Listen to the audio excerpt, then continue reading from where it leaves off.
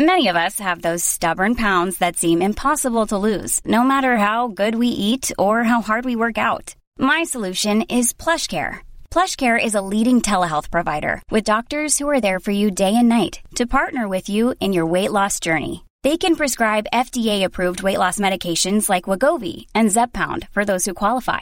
Plus, they accept most insurance plans. To get started, visit plushcare.com/weightloss. That's plushcare.com/weightloss. Mom deserves the best, and there's no better place to shop for Mother's Day than Whole Foods Market. They're your destination for unbeatable savings, from premium gifts to show-stopping flowers and irresistible desserts. Start by saving 33% with Prime on all body care and candles. Then get a 15-stem bunch of tulips for just $9.99 each with Prime. Round out Mom's menu with festive rosé, irresistible berry chantilly cake, and more special treats. Come celebrate Mother's Day at Whole Foods Market.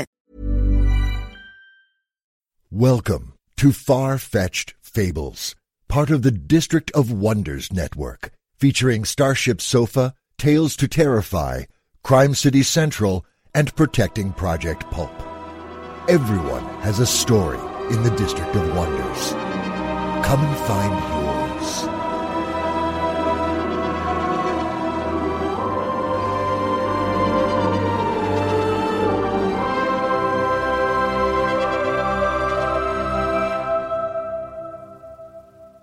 Good morning, good afternoon, good evening.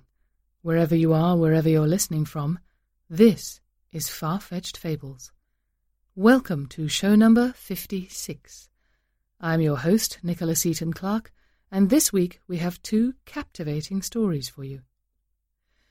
First on the slate today is a delightful little conundrum of a story called The Frog King, or Iron Henry, and it's written by Daniel Quinn. For those of you who are as incredibly grammar geeky as I am, you will no doubt notice that this story is, in actual fact, a palindrome. That's right, the whole freaking thing is a palindrome. It's amazing. I listened to it twice just so I could geek out over the center point. Sad, I know, but that's what it means to be a grammar geek.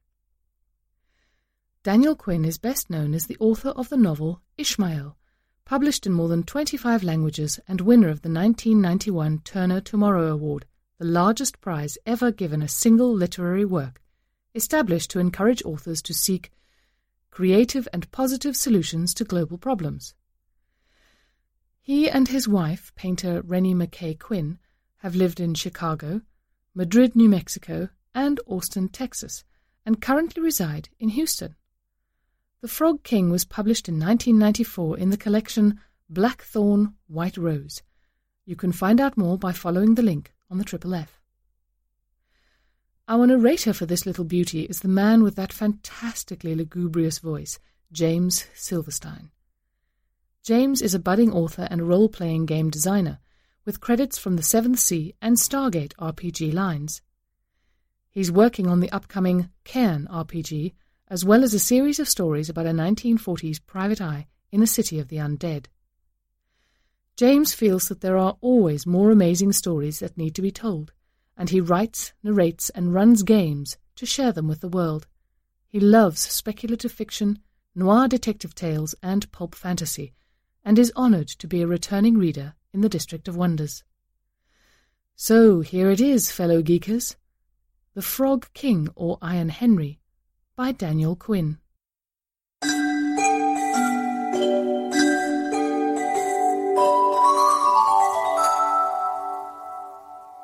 What is to be remembered, I suppose, I remember. Everything else dissolves and vanishes, breath on an icy mirror. I am alone now. There is no one. A rectangle of moonlight blazes on the floor like a shield. This is all that's left of my visitor. Nevertheless, without any real feeling of hope, I call out into the darkness. Iron Henry?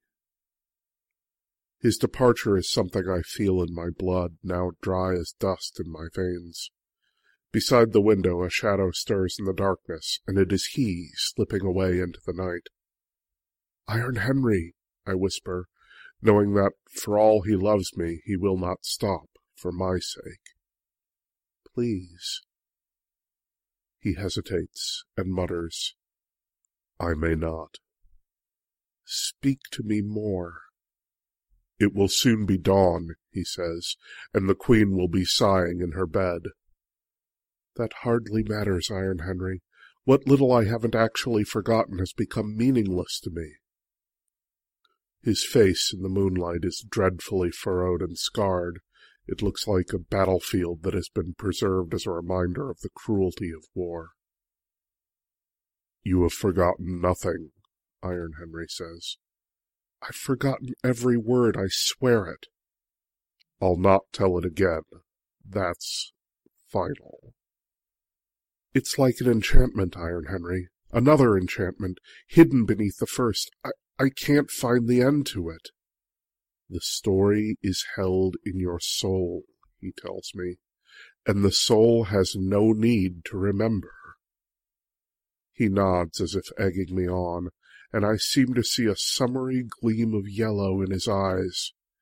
Until now they have been as cold and black as the ice of a glacier. "The golden ball," I whisper. "You see, you haven't forgotten." I am astonished by my own powers of recollection. "The golden ball!" He laughs harshly, then stretches out his hands in a trembling, pathetic gesture, as if imploring me to give him something. It's a long moment before I understand what he's trying to show me. "There was a little girl?" "A princess, my lord. Start there." "Please," I groaned. "You know the story." "I can't hold it in my head, Iron Henry. I don't know why. Tell it to me once more, just once more, please." Iron Henry sighs and says, "You must somehow learn to tell the story to yourself, my boy." "My God, I swear it's gone, utterly gone." Come, he says gently. "It has only been a moment since you yourself recounted what the princess did for you." "What the princess did for me?" "Think, my boy. Think of what the princess did for you. Help me, Iron Henry. The princess, my boy." "Someone was with me, Iron Henry. That's all I remember. A young girl. I wasn't alone. Is that it?"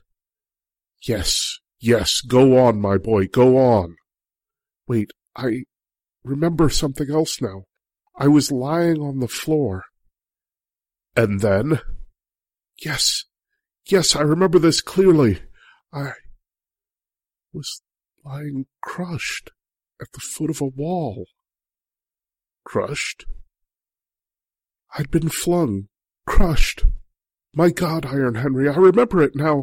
It was I myself that was flung." "Think now, carefully, and remember, what was actually flung against the wall?" "What?" "What thing, what object was flung against the wall?" "Against the wall." "That's right. The princess flung something against the wall." "Wait, the princess was angry?" "The princess was angry and—" "What?" Come, my boy, this is the whole point of the story." "I swear I haven't the slightest idea what you're getting at, Iron Henry." "You never remember this part." His voice grates with bitter exasperation. "You never remember being a frog." "Frog? What on earth are you talking about?" "A miserable, stinking, odious little frog, my boy. That is what you were until she finally refused to put up with it any longer. You wanted to be her pathetic and helpless little pet, hopelessly unworthy of her, a creature far, far beneath her, a creature that she was continuously obliged to lift up to her level, to the chair, to the table, to the bed, a creature that was ultimately just too pitiful and paltry to be the companion of a princess. I'm sorry, Iron Henry, I swear to God I don't remember it. You wanted to become her pet. You yourself insisted on it. It was what you demanded in exchange for fetching the princess's golden ball from the bottom of the well. Don't you remember? You were asking for a reward. Yes, I vaguely remember. Asking for something. Yes. Anything else? Dark. I remember that. The water was like ice. Yes, it comes back to me now. You're not far off, my boy. It was a well. A deep, deep well. In the end, I have only a very hazy recollection of it, a shaft of emptiness. Yet not empty. Full. I understand. It's very shadowy, I'm afraid. Go on. What more can I say? It's an emptiness, yet I have an impression of something full. Something full. Something else. Wait. I closed my eyes for a moment. That's right, that's it. Something near the castle. Very well. Something else. Something nearby? No, that's not it. It's something else entirely. Perhaps this is what you're groping for, my boy. When she became your queen and left her home for yours, the princess left behind all her playthings, including the golden ball, an object notably full and empty at the same time. Good Lord, Iron Henry, you've lost me completely. Didn't you ever wonder what happened to this precious object, this object you went to so much trouble to retrieve? No, I'm afraid I didn't. With difficulty he suppresses yet another impatient sigh and says, Well, try this. It was the golden ball that started the whole thing. You must have noticed that. For Christ's sake, Iron Henry, give me something simple and concrete to hold on to. Believe me, my boy, I've given you all there is. There's still something missing, Iron Henry, something I can't put my finger on. What is it, for the love of God? What is it? It's nothing important, my boy. What is it, Iron Henry? Tell me. Only a sound. A sound? Wait, yes, I can no longer exactly hear it, but I remember it now. I remember it clearly. A terrible sound. The cracking of iron bands around my heart. The bands that kept it from breaking during the long years of your enchantment. It was the end of my grief, my lord. That's it! I cry, clapping my hands to my ears in astonished recollection.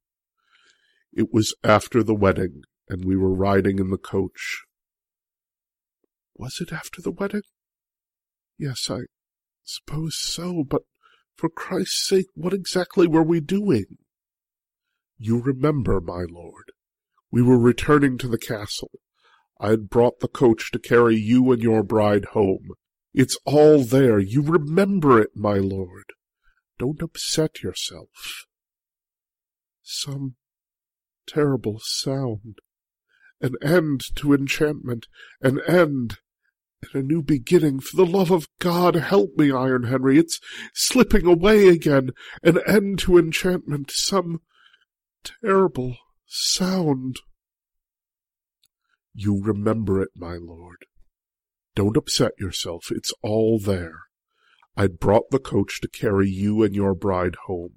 You remember, my lord, we were returning to the castle. Yes, I suppose so, but for Christ's sake, what exactly were we doing? Was it after the wedding? It was after the wedding, and we were riding in the coach. That's it, I cried, clapping my hands to my ears in astonished recollection. It was the end of grief, my lord, the cracking of iron bands around my heart, the bands that kept it from breaking during the long years of your enchantment. Yes, I can no longer exactly hear it, but I remember it now. I remember it clearly, a terrible sound. Wait, a sound. Only a sound. What is it, Iron Henry? Tell me. It's nothing so important, my boy. What is it, for the love of God? What is it? There's still something missing, Iron Henry, something I can't put my finger on. Believe me, my boy, I've given you all there is. For Christ's sake, Iron Henry, give me something simple and concrete to hold on to. With difficulty he suppresses yet another impatient sigh and says, Well, try this. It was the golden ball that started the whole thing. You must have noticed that. No, I'm afraid I didn't. Didn't you ever wonder what happened to this precious object? This object you went to so much trouble to retrieve? Good Lord, Iron Henry, you've lost me entirely. Perhaps this is what you're groping for, my boy. When she became your queen and left her home for yours, the princess left behind all her playthings, including the golden ball, an object notably full and empty at the same time. No, that's not it. It's something else entirely. Very well. Something else. Something nearby. That's right. That's it. Something near the castle. I closed my eyes for a moment. Wait, something full. Something else. It's an emptiness. Yet I have an impression of something full. What more can I say? Go on. It's very shadowy, I'm afraid. I understand.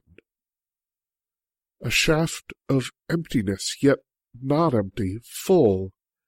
In the end, I have only a very hazy recollection of it. You're not far off, my boy. It was a well, a deep, deep well. Yes, it comes back to me now. The water was like ice. I remember that. Dark. Yes. Anything else? Yes, I vaguely remember asking for something. You were asking for a reward, don't you remember? It was what you demanded in exchange for fetching the princess's golden ball at the bottom of the well. You yourself insisted on it. You wanted to become her pet. I swear to God, I don't remember it. I'm sorry, Iron Henry. You wanted to become her pathetic and helpless little pet, hopelessly unworthy of her, a creature far, far beneath her, a creature that she was continuously obliged to lift up to her level, to the chair, to the table, to the bed, a creature that was ultimately just too pitiful and paltry to be the companion of a princess. That is what you were until she finally refused to put up with it any longer. A miserable, stinking, odious little frog, my boy. What on earth are you talking about? A frog? You never remember being a frog. His voice grates with bitter exasperation. You never remember this part. I swear I haven't the slightest idea what you're getting at, Iron Henry. Come, my boy, this is the whole point of the story. The princess was angry, and... What? Wait, the princess was angry? That's right. The princess flung something against the wall. Against the wall? What thing, what object was flung against the wall? What? Think now, think carefully, and remember what actually was flung against the wall. My God, Iron Henry, I remember now. It was I. It was I myself that was flung. I'd been crushed. Crushed. Yes, I remember this clearly. I was lying crushed at the foot of a wall. And then I was lying on the floor. Wait, I remember something else now. Yes, go on, my boy, go on. I wasn't alone. Is that it? A young girl. Someone was with me, Iron Henry. That's all I remember. The princess, my boy. Help me, Iron Henry. Think, my boy. Think of what the princess did for you. What the princess did for me? Come, he says gently. It has only been a moment since you yourself recounted what the princess did for you. My God, I swear it's gone, utterly gone. Iron Henry sighs and says, You must somehow learn to tell the story to yourself, my boy. Tell it to me once more, just once more, please. I can't hold it in my head, Iron Henry. I don't know why. You know the story. Please, I groan. A princess, my lord. Start there. There was a little girl? He laughs harshly and then stretches out his hands in a trembling, pathetic gesture, as if imploring me to give him something. It's a long moment before I understand what he's trying to show me. The golden ball! I am astonished by my own powers of recollection. You haven't forgotten, you see? The golden ball, I whisper. He nods as if egging me on, and I seem to see a summery gleam of yellow in his eyes. Until now they have been as cold and black as the ice of a glacier. The story is held in your soul, he tells me, and the soul has no need to remember. I can't find the end to it. It's like an enchantment, Iron Henry, another enchantment hidden beneath the first. I'll not tell it again. That's final. I've forgotten every word, I swear it. You have forgotten nothing, Iron Henry says. His face in the moonlight is dreadfully furrowed and scarred. It looks like a battlefield that has been preserved as a reminder of the cruelty of war. That hardly matters, Iron Henry. What little I haven't actually forgotten has become meaningless to me. It will soon be dawn, he says, and the Queen will be sighing in her bed. Speak to me more. He hesitates and mutters. I may not. Iron Henry, I whisper, knowing that for all he loves me, he will not stop for my sake. Please. Beside the window a shadow stirs in the darkness, and it is he, slipping away into the night. His departure is something I feel in my blood, now dry as dust in my veins. Nevertheless, without any real feeling of hope, I call out into the darkness. Iron Henry? A rectangle of moonlight blazes on the floor like a shield. This is all that's left of my visitor. There is no one. I am alone now. What is to be remembered, I suppose I remember. Everything else dissolves and vanishes. Breath, on an icy mirror. M.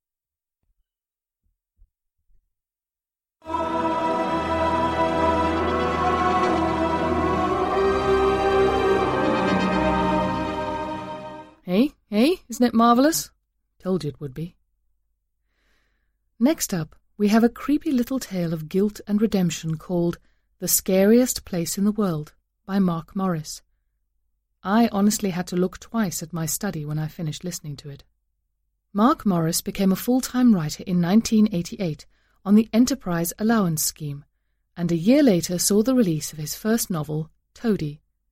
He has since published a further 16 novels, among which are Stitch, The Immaculate, The Secret of Anatomy, Fiddleback, The Deluge, and 4 books in the popular Doctor Who range. His short stories, novellas, articles and reviews have appeared in a wide variety of anthologies and magazines, and he is editor of the highly acclaimed Cinema Macabre, a book of 50 horror movie essays by genre luminaries for which he won the 2007 British Fantasy Award. His most recently published or forthcoming work includes a novella entitled It Sustains for Earthling Publications, a Torchwood novel entitled Bay of the Dead, several Doctor Who audios for Big Finish Productions, a follow-up volume to Cinema Macabre entitled Cinema Futura, and a new short story collection, Long Shadows, Nightmare Light. The narrator of this tale is Catherine Inskip. The inimitable Ms. Inskip weighs galaxies for a living and builds worlds in her spare time.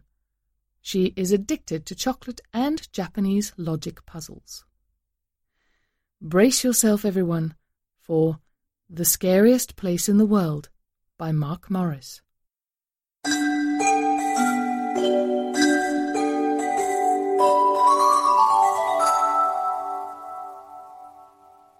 Holly resented daytime callers.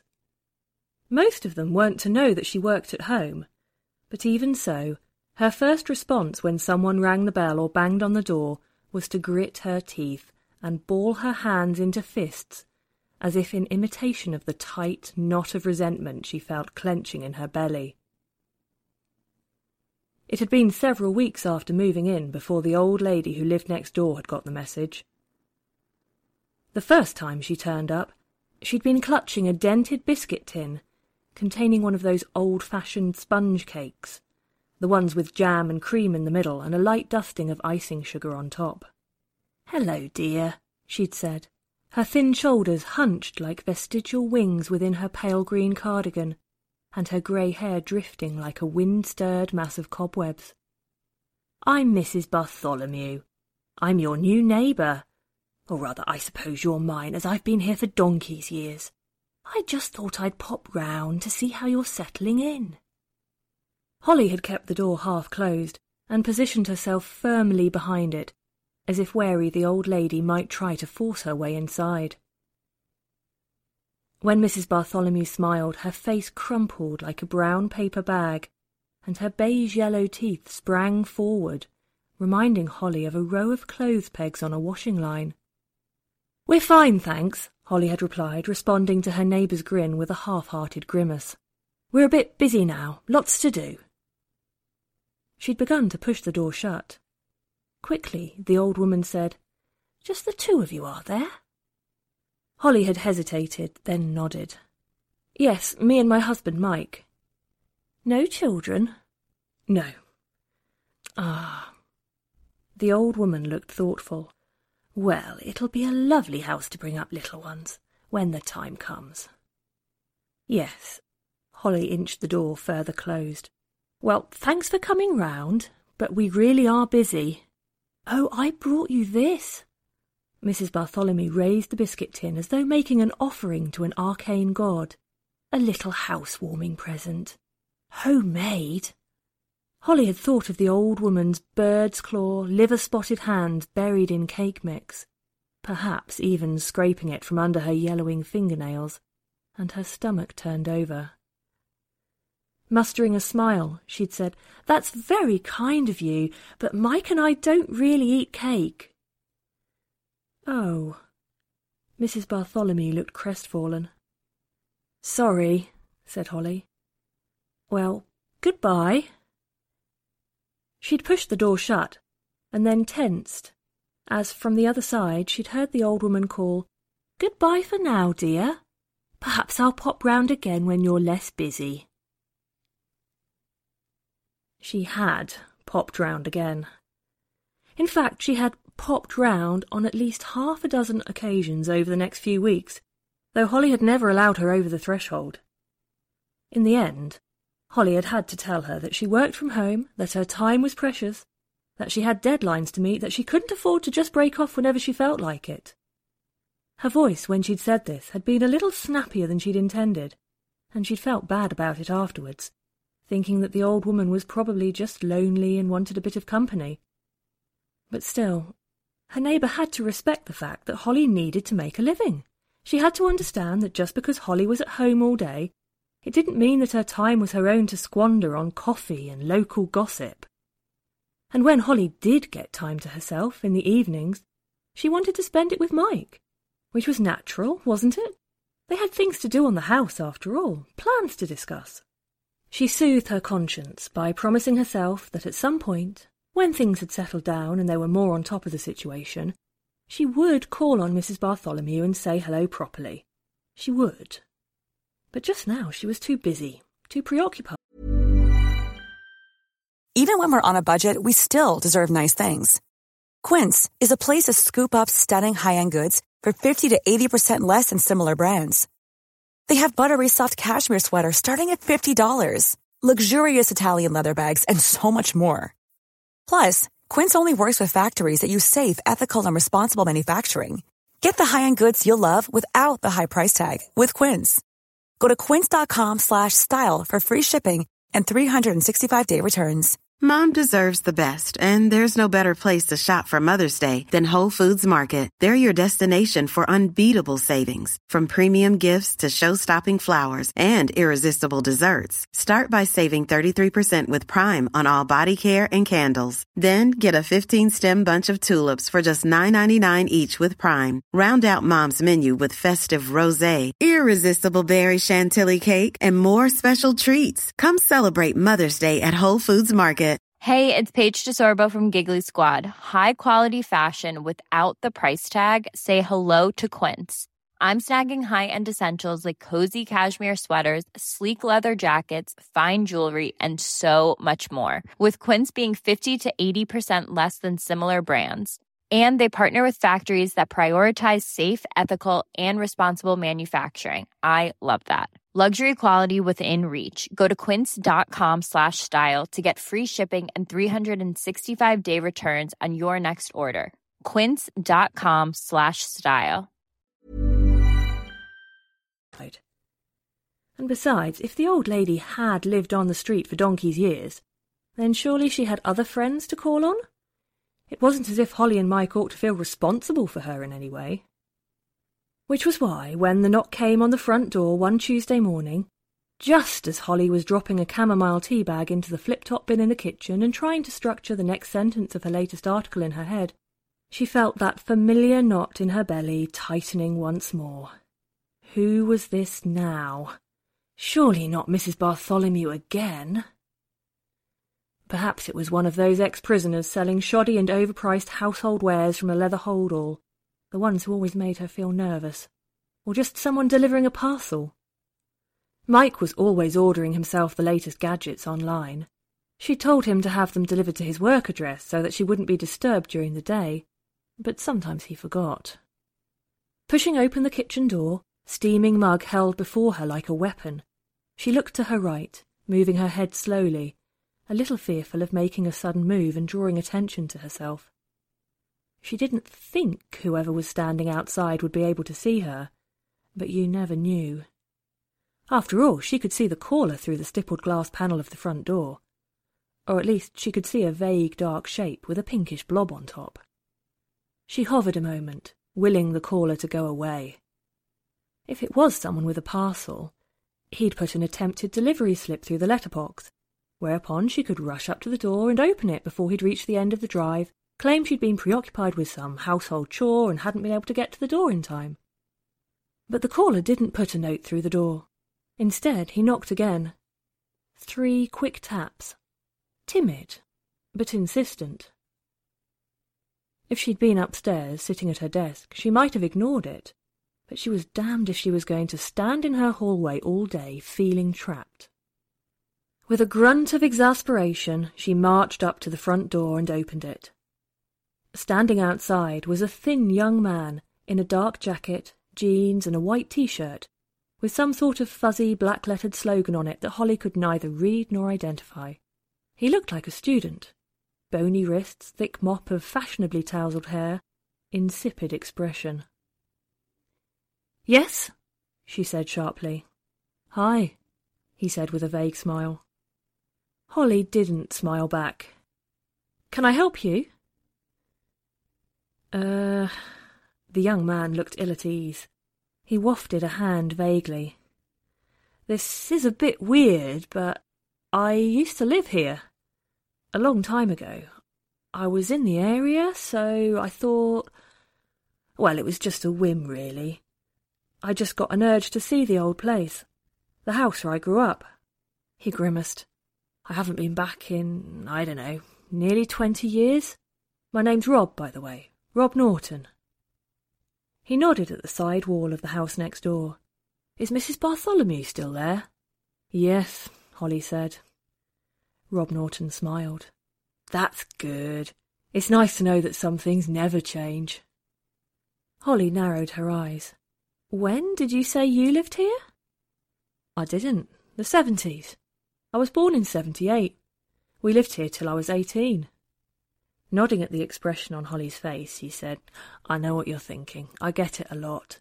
But I'm older than I look." He gestured vaguely at the house. "Any chance I could have a quick look round?" "I don't think so," said Holly quickly. "I'm very busy. I've got a deadline to meet. I'm a journalist." He pressed the palms of his hands together, as if in prayer. "Please, just 5 minutes. 2 even. It's been such a long time since I've been back, and I don't know when I'll be in the area again." "How do I know you're who you say you are?" Holly asked. Rob Norton flourished a hand almost triumphantly at the house next door, like a stage compere introducing a popular act. "You can ask Mrs. B. She'll vouch for me. She knew me from when I was a baby." Holly pictured it all in an instant, saw immediately how protracted and awkward the situation would become. They would knock on Mrs. Bartholomew's door, and the old lady would answer it, and when she clapped eyes on her old neighbour, her face would light up with incredulity and delight. No doubt there'd be a joyous reunion, a babble of questions. Mrs. Bartholomew would invite them in for a cup of tea, and Holly would have to play the killjoy, the party pooper, would, as usual, have to plead the pressure of work and deadlines. So she'd come home, and Rob would probably stay at Mrs. Bartholomew's for a bit, and even though Holly wasn't with them, she'd be unable to settle to her work, because she'd be on edge, waiting for Rob to come back, knowing not only that at some point she'd be disturbed by him again, but also that next door they'd probably be talking about her. Mrs. B telling Rob how unfriendly she was, how unneighbourly, how she wished things were back to how they used to be when he and his family lived next door. Holly didn't think she could stand all that. The time wasted, the disruption to her schedule, the uncomfortable knowledge that she'd be painted as the villain of the piece. And so she heard herself saying, "Oh, it's okay, there's no need for that. You can have a look round. But it will have to be quick. I do have a deadline." "Of course," Rob said, nodding. "Thanks so much. I really appreciate it." Holly stepped back, tugging the door open reluctantly so that he could enter. He came in, looking around eagerly, peering up the hallway towards the kitchen, his dark eyes gleaming, the light slithering across them. Holly took another step back as he closed the door behind him, trapping the shadows and the silence in with them. Outside, he'd seemed harmless, skinny, almost frail. But here, inside, right next to her, he seemed taller, rangier, lithe rather than skinny, possessed perhaps of a deceptive strength, a tensile vigour. "What am I doing?" she thought. If Mike knew, he'd be furious. She wondered if she'd tell him. She knew what he'd say, could almost hear him saying it. How could you have been so gullible? Anything might have happened. You read about these things, don't you? She thought. Strangers wheedling their way into people's homes, and you think, serves them right for being so stupid. But it's different when it's you. After all, you're not a newspaper headline. Other people are. You're too smart, too careful. Where do you want to start? She asked. Her voice was a little abrasive. Too abrasive? She didn't want to antagonize him. Better to be businesslike, though, rather than demure, defensive. The worst thing would be to appear vulnerable, to show any nervousness, any fear. This was all wood-panelled when I was a kid, he said, his eyes sparkling. Well, not wood-panelled. You know that cheap stuff? Thin. It came in sheets and you just stuck it on the wall. He gave a sudden laugh, little more than a hitch of breath. Pretty tacky, I suppose, but people thought it was sophisticated back then. He sidled past her, away from her towards the door on the left that led into the front room. Is it okay if I... She nodded and he opened the door, pausing before he did so and taking a deep breath as he turned the handle. Relishing the moment, or perhaps bracing himself for what he might see. She guessed that the room must have changed a lot since he had lived here, been redecorated and refurnished several times over. Perhaps even rewired, the light fittings repositioned, the windows replaced. Yet he stood there looking around with a kind of wonder. She saw that he was trembling slightly. "Are you all right?" she asked to break the silence. His eyelids fluttered, as if he was about to pass out. He turned his head so slowly towards her, she almost expected to hear the bones creak in his neck. He licked his lips. "I can't tell you how strange this is," he said. "It's like somewhere I've seen in a recurring dream, or like I've been asleep for a long time and I've just woken up." He shook his head suddenly.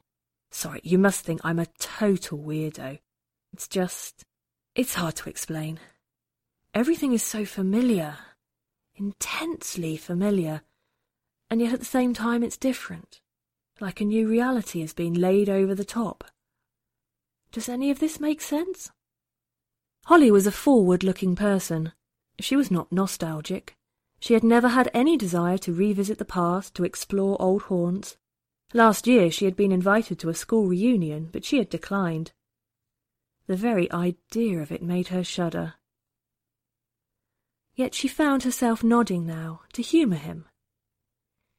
"It must be very odd coming back," she said. "It is." He swayed a little on his feet. "Sorry, could I have some water?" "Sure." He wasn't the only one who found the atmosphere stifling. She was glad of the opportunity to step away from it for a moment. "Sit down, I'll get you some." She exited the room, hurried to the kitchen, opened the cupboard above the sink and reached instinctively for a glass. Then she thought better of it and took down a plastic beaker instead. It was becoming heavier in her hand as she filled it with water when a shadow crept across the wall and the cupboard door in front of her.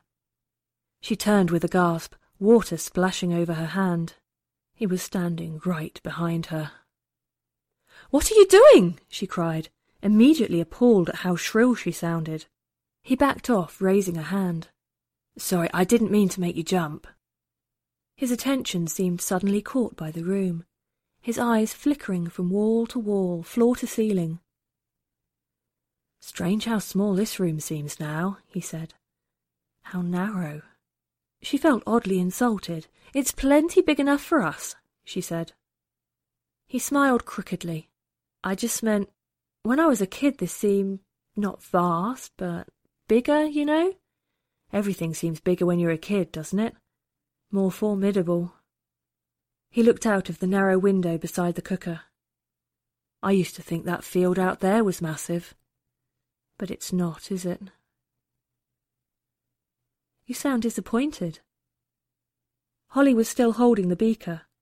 Water was dripping from her hand. forming dark coins on the slate-coloured tiles at her feet. "Not disappointed," said Rob. "Just—" He looked thoughtful, even sad. "The older you get, the more the world closes in on you, stifles you." Holly didn't agree. She thought the opposite was true. But she didn't argue. She held out the beaker. "Do you want your water?" "Thanks." He took the beaker, but he didn't drink. "Is it okay to look upstairs? My old bedroom?" "Sure," she said, and raised a hand. "After you."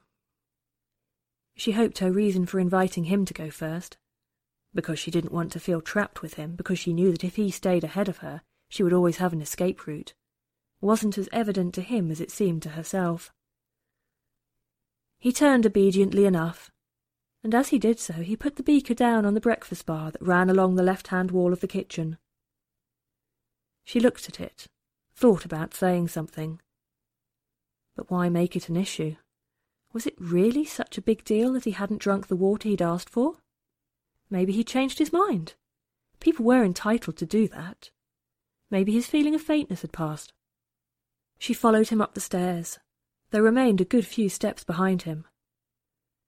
She didn't want to get close enough that he could thrust out an arm and give her a shove. He moved slowly, deliberately, as if wary of disturbing a sleeping incumbent on the floor above. 2 steps from the top, he halted and turned. When he spoke, his voice was sombre, hushed. "That first door was my bedroom. Is it okay if I be my guest?" He ascended the last 2 steps, crossed the landing, pushed the door open. It was her study, so the door was already ajar. Pearly light spilled out of it as he stepped forward, softening his outline. When she entered the room behind him, he had already crossed to the window beside her desk and was looking at the paved yard below. "I thought you might have turned it into a garden again," he said. He sounded wistful, disappointed. "Again?" He turned to her. His eyes were wide and soft. He looked haunted? Was that too strong a word to describe the expression on his face? "When we came here it was a garden. Lawn, flower beds. Then my parents, well, my dad really, began to breed dogs. Alsatians. And he had the lawn ripped out, paved over. I hoped, it might be green again by now." "It was like that when we moved in," Holly said defensively. "We haven't been here long." Rob seemed not to hear her. His gaze swept the poky, square room, little more than a cell, really. "This was my room." "Yes, you said." His eyes fixed on her. They were dark, almost black, and seemed suddenly flat. "You know what a little boy's bedroom is, don't you?" She shrugged, discomfited. "What?" "It's the scariest place in the world." A beat. A silence in which meaning thrummed and throbbed like the air beneath an electricity pylon. "Is it?" she said at last, and to her own ears her voice sounded hollow, on the verge of cracking. He nodded. "He dominated us. My dad, I mean. He never touched us, my mum and me, but we was scared of him all the same. He had a way about him, a way of grinding us down." His eyes drifted away from hers, becoming unfocused. She knew he was looking into his past. Some people do. There's a force about them, a sense that something terrible could happen at any moment. Do you know what I mean? Holly wasn't sure what to say, yet she felt compelled to say something. In the end she muttered, "You felt threatened?" "More than that. I was scared, terrified, every minute of every day of my life." His voice had dropped to a whisper. Suddenly he shook himself, like a dog. His head jerked up, and his eyes were bright and black again. "Have you seen him?" "What? Have you seen anything since you moved in? Anything unusual?" "No." She shook her head angrily. "What do you expect me to have seen?" He half smiled. "I used to see, even after he died—" "He died?" said Holly. "Your dad, you mean?" He nodded. "His car was hit by a lorry on the motorway. I was 11. I cried, and Mum cried, but secretly I was glad. Relieved. I think she was too, but she didn't say so. But then..." His eyes drifted, not to the window, but to the corner of the room beyond the window, the one where Holly kept her exercise bike when she wasn't using it. His voice had dropped to a whisper again, and his eyes were full of fear now. "Then he came back. I'd see him at night. I'd wake up, and he'd be standing there, a dark shape in the corner, watching me." "It was just your imagination," said Holly carefully. "You felt guilty and afraid." He looked bewildered. "So you haven't seen him?" "Of course not." He nodded slowly. "I couldn't wait to get away. When I did, when I moved out, I thought it would be over, that I'd never see him again." He gave a sort of sob, and his face twisted for a moment, an expression of fearful anguish. But it was no good. He followed me. Wherever I went, wherever I lived, I'd wake in the night and he'd be there, standing in the corner, watching me. He swayed as though about to collapse. Standing beside the window, framed by the light, he looked ethereal, as though the blaze of his own fear was corroding him, devouring him. Against her better judgment, Holly stepped forward, raising her hands as though to grip his elbows, hold him upright. "He's not real, Rob, don't you see?" she said. "You only think you saw him because he was such a presence in your life, because he frightened you and because you felt guilty for being relieved when he died. But you mustn't let him haunt you any more. He's gone. You're free of him." Rob shook his head. "I thought if I came back, I might be able to bring him with me. Leave him here. Lay him to rest." "Do that," said Holly decisively. "Leave him here. He has no power over me. I don't believe in him."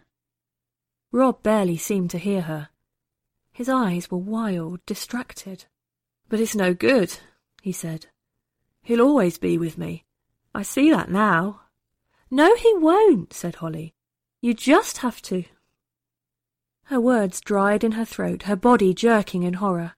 Rob had produced a black-handled kitchen knife from his pocket, and was now holding it uncertainly in front of him. Holly's voice, when she rediscovered it, was eerily calm, far calmer than she felt. "Rob," she said, "put that away. You don't need it." "He won't leave me alone," he said miserably. "But that won't solve anything, will it? By using that, you'd be letting him win?" Though she said it, she had no idea how he intended to use it. On her? On himself? On his non-existent father? She backed towards the door, not deliberately, almost subconsciously. He looked at her, and his face was wretched. "I'm sorry," he said. Then he rammed the blade of the knife in his own throat and jerked it sideways. It was like puncturing a high-pressure hose. There was a hiss, and a fan of blood spurted from him, rising high in the air and coming down with a spatter like falling raindrops. He reeled and tumbled sideways, his legs simply folding beneath him. Blood continued to gush and jet from his neck as his body bucked, staining everything. The sand-coloured carpet, the walls, the bookcases, the laptop on the desk, even the ceiling, with streaks and spatters. Holly crammed her fist to her mouth and screamed. She felt a wrench and a wave of dizziness, as though some instinctive, essential part of her was so appalled by what it was witnessing that it was trying to flee, to tear itself from the unresponsive lump of flesh in which it was housed. Barely aware of what she was doing, She turned and stumbled, almost fell down the stairs. The air felt thick and heavy as soup, and yet at the same time vibrant and piercing, as if filled with 1,000 screeching alarms. "Oh my God," she whispered, barely aware that she was doing it. "Oh my God, oh my God, oh my God, oh my God." She couldn't think straight. Her only thought was to get away, to put as much distance as possible between herself and the terrible thing that had happened upstairs. She felt contaminated, poisoned by it. She rubbed and clawed at her arms, at her clothes, as if she was covered with crawling things that were biting her, trying to burrow under her skin. At the bottom of the stairs, she made instinctively for the light falling in fractured waves through the stippled glass of the front door. Her hand felt large and clumsy as she grasped the door handle, but somehow she managed to twist it, tug it open. She staggered outside, and the light hit her like a slap, causing her to spin around. Or perhaps it was the world that was spinning. Next thing she knew, her feet somehow became tangled together, and suddenly she was on the ground. She lay there, sobbing. When hands began to tug at her, she screamed. But the voice that accompanied them was soft, soothing. "Now, now, dear, it's all right. You're perfectly safe." Holly looked up. Mrs. Bartholomew was crouching beside her, the sun turning her feathery grey hair into a halo of white fire. "You've got to need an ambulance," Holly spluttered. "An ambulance?" Mrs. Bartholomew looked her over quickly. "Are you hurt? What happened?" "Not me, him!" Holly wailed. "Who, dear?" asked Mrs. Bartholomew. Holly's thoughts were racing, hurtling through her head at such a speed she could barely communicate. Forcing herself to think, to concentrate, she said, "You know him. His name's Rob Norton. He used to live here." A strange look came over Mrs. Bartholomew's face. "Rob," she said. "So he's come back, has he?" "Yes, but he's hurt. Maybe dead. He had a knife and he—" Unable to say the words, she mimed stabbing herself in the throat. Slowly, Mrs. Bartholomew rose to her feet, wincing as her knees cracked. She took hold of Holly's hand, and with a tug she encouraged her to stand. "Come with me, dear." "Where?" "I want to show you something." Holly stood shakily, but resisted when Mrs. Bartholomew started to pull her back towards the open front door that Holly had just tumbled out of. "No," she said, "I can't. He's in there. I don't want to see." "It's quite all right," Mrs. Bartholomew said. "Come on, dear." Such was the gentle authority in her voice that Holly allowed herself to be led. Inside, though, when Mrs. Bartholomew tried to persuade her to go upstairs, she shrank back again. "No, I can't," she said again. "All right, dear," Mrs. Bartholomew said gently. "All right, I'll go. You wait here." She went upstairs. Holly waited, slumped against the wall, the one that Rob had told her used to be covered in sheets of chipboard made to look like real wood, panting as though she had just run a 5-miler. Eventually, Mrs. Bartholomew appeared at the top of the stairs. "Come up, dear," she said. Holly shook her head. "No." "There's nothing to see," Mrs. Bartholomew said. "Trust me." Such was the conviction in her tone, combined with a note of reassurance, that Holly sidled across to the foot of the stairs and crept up them, like a timid child ready to bolt at the slightest sign of threat. When she reached the top, Mrs. Bartholomew took her hand. "It's all right," she said gently.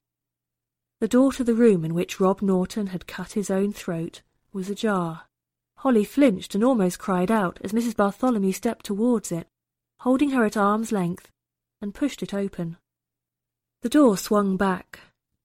The room was empty. Holly stared. There was no blood, no body.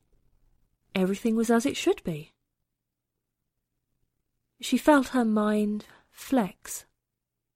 That was honestly how it felt. "I'm going mad," she whispered.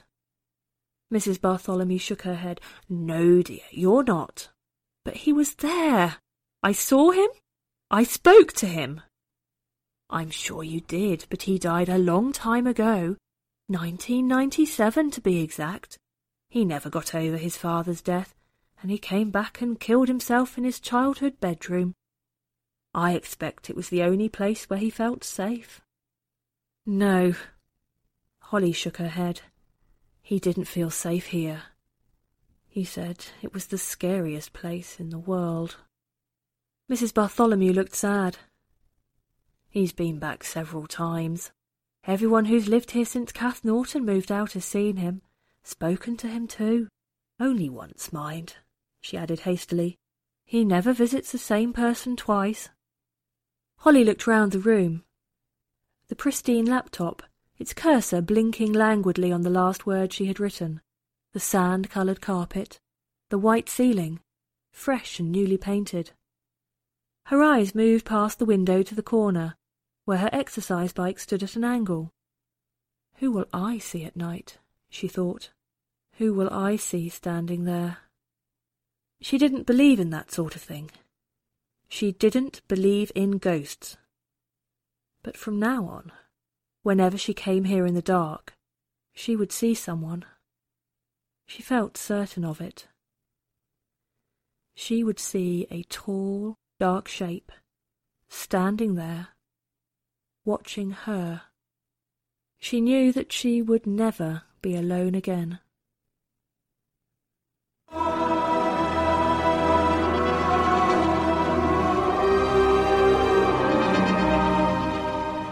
I hope your childhood memories are happier than poor Rob's.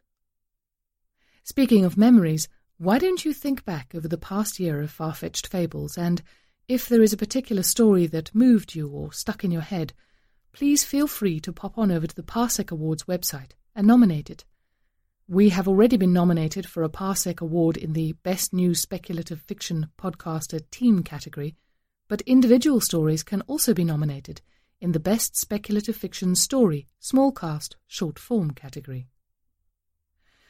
And of course, our congratulations go out to all the winners of this year's Bram Stoker Awards, some great writers on that list. As always, please remember that Far-Fetched Fables operates under a Creative Commons Attribution, Non-Commercial, No Derivatives 3.0 license, which means you can download the content, share it around all you like, but you cannot change it and you cannot sell it. Be sure to give credit where credit is due. All other copyright remains that of the authors. If you'd like to share your thoughts on this or any of our stories, you can leave your comments on the Triple F website. And finally, to all the geeks out there, remember, brainy is actually sexy. Bye now. This presentation has been brought to you by the District of Wonders Network, dedicated to podcasting the finest genre fiction. You can learn more about the District of Wonders and their many literary productions at their website, www.districtofwonders.com. Thank you for listening. Mom deserves the best, and there's no better place to shop for Mother's Day than Whole Foods Market. They're your destination for unbeatable savings, from premium gifts to show-stopping flowers and irresistible desserts. Start by saving 33% with Prime on all body care and candles. Then get a 15-stem bunch of tulips for just $9.99 each with Prime. Round out Mom's menu with festive rosé, irresistible berry chantilly cake, and more special treats. Come celebrate Mother's Day at Whole Foods Market. Even when we're on a budget, we still deserve nice things. Quince is a place to scoop up stunning high-end goods for 50 to 80% less than similar brands. They have buttery soft cashmere sweaters starting at $50, luxurious Italian leather bags, and so much more. Plus, Quince only works with factories that use safe, ethical, and responsible manufacturing. Get the high-end goods you'll love without the high price tag with Quince. Go to quince.com/style for free shipping and 365-day returns.